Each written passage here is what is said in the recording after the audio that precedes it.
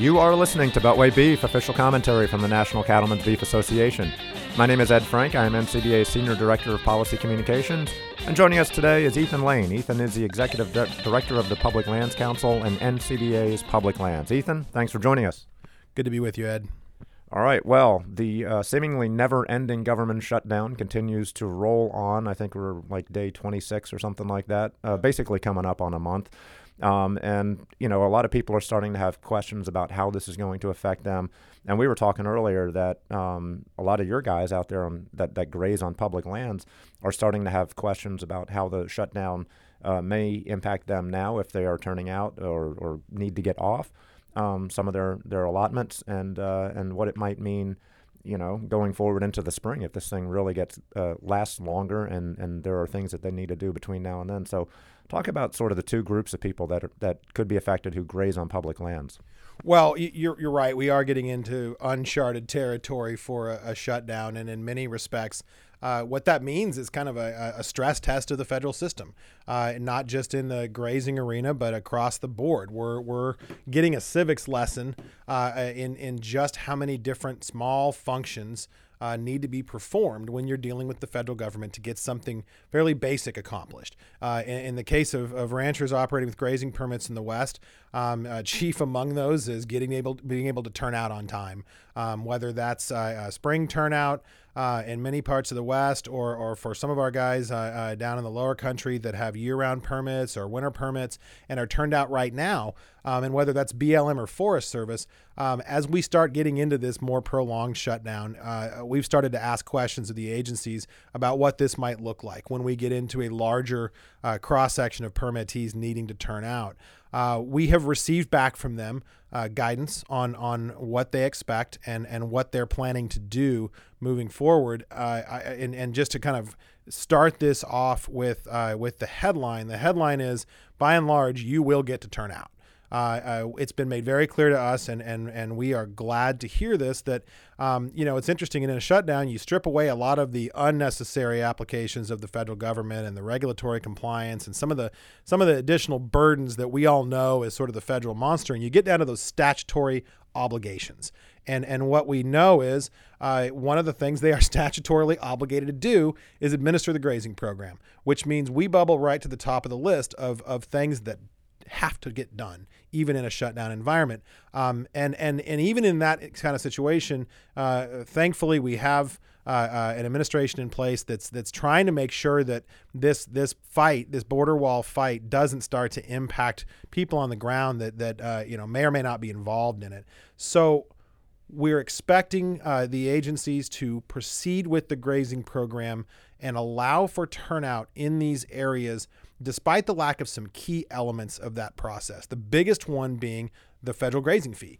Every year about this time, we typically expect an announcement from the Forest Service and BLM that they have consulted with the National Agricultural Statistics Service and they have calculated the grazing fee for the year.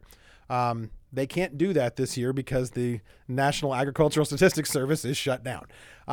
So unless they bring those employees back, there won't be a new grazing fee for this year. So first and foremost, they're going to need to bring back billing people at Forest Service and BLM to issue those bills to people. But because they don't have a grazing fee, for the new year, they're going to have to issue those bills at $1.35. Forest Service will definitely be doing that. We expect BLM will most likely follow a similar model. $1.35 is that baseline statutorily required amount for a grazing fee. Now with the formula, it can fluctuate. It was over $2 a few years ago. It's $1.41 this last year. It may or may not go up or down, but they're going to bill at that lowest rate and then send a second bill when the government opens back up for the difference.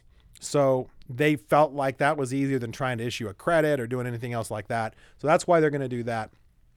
Once those bills go out, you pay your bill and you can turn out.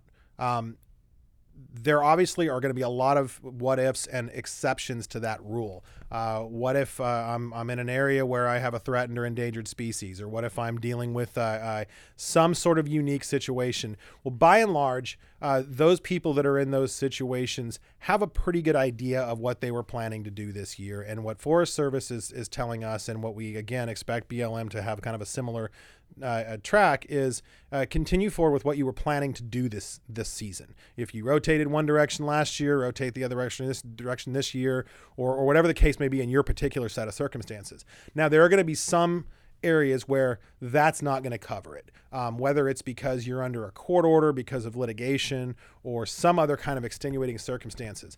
What we're hearing in that regard is that they're looking for opportunities where they can bring back in specific employees to perform specific tasks.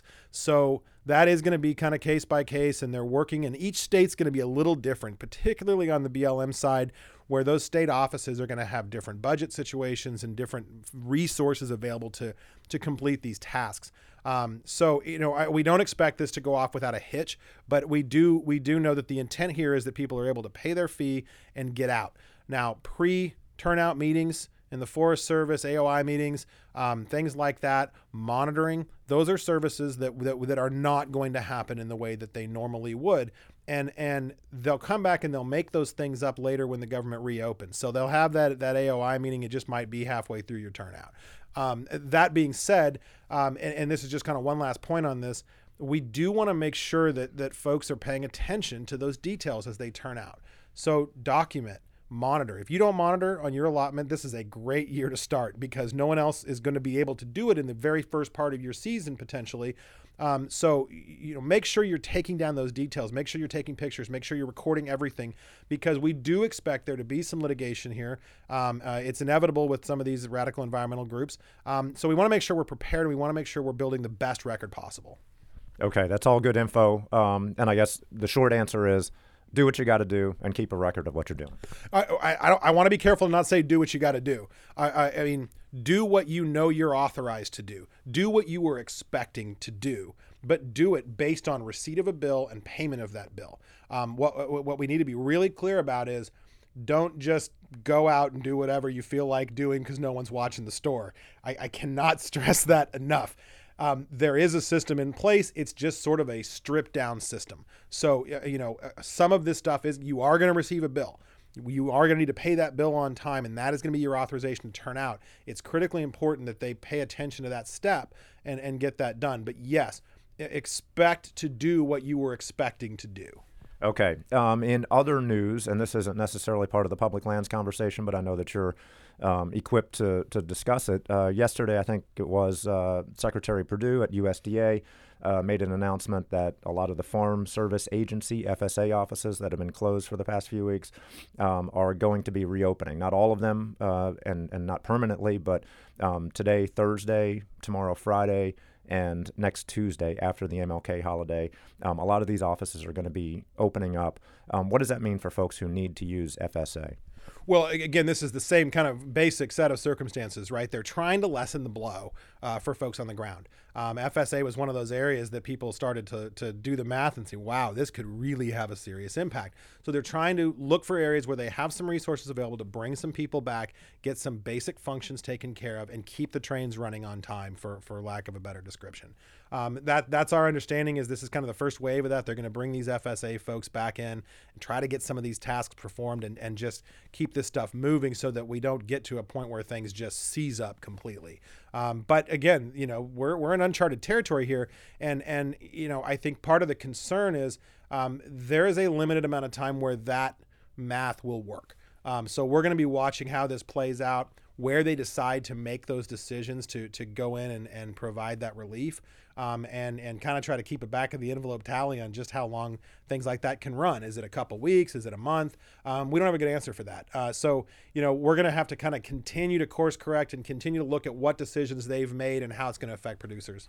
Right. And in the meantime, you can go onto our Twitter page, twitter.com/BeltwayBeef. We have pinned the tweet up at the top of the feed.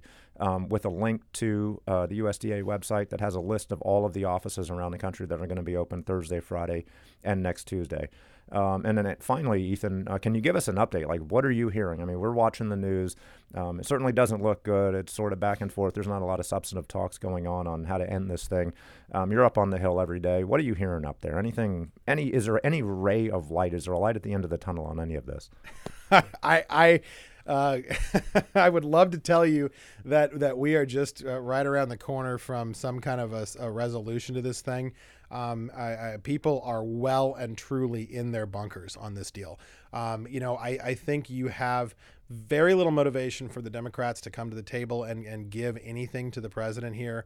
We're at a point in this where it's going to take some sort of extraordinary circumstances to break things loose. And, some of these conversations we're having now may be the impetus of that. When you get to a point where some of this stuff is no longer possible, when we're just flat out of resources to patch these things together, that's going to force some conversations. Now, when that occurs, how long down the road that is, I don't have a good sense, and I don't know that anybody else does either. But we're not. I wish I could tell you we're hearing some positive things, but we are well and truly kind of stuck here. I think that's why we're taking this as seriously as we are. I'd love to believe that by May 1st, when a bunch of our guys are starting to turn out, this is distant memory.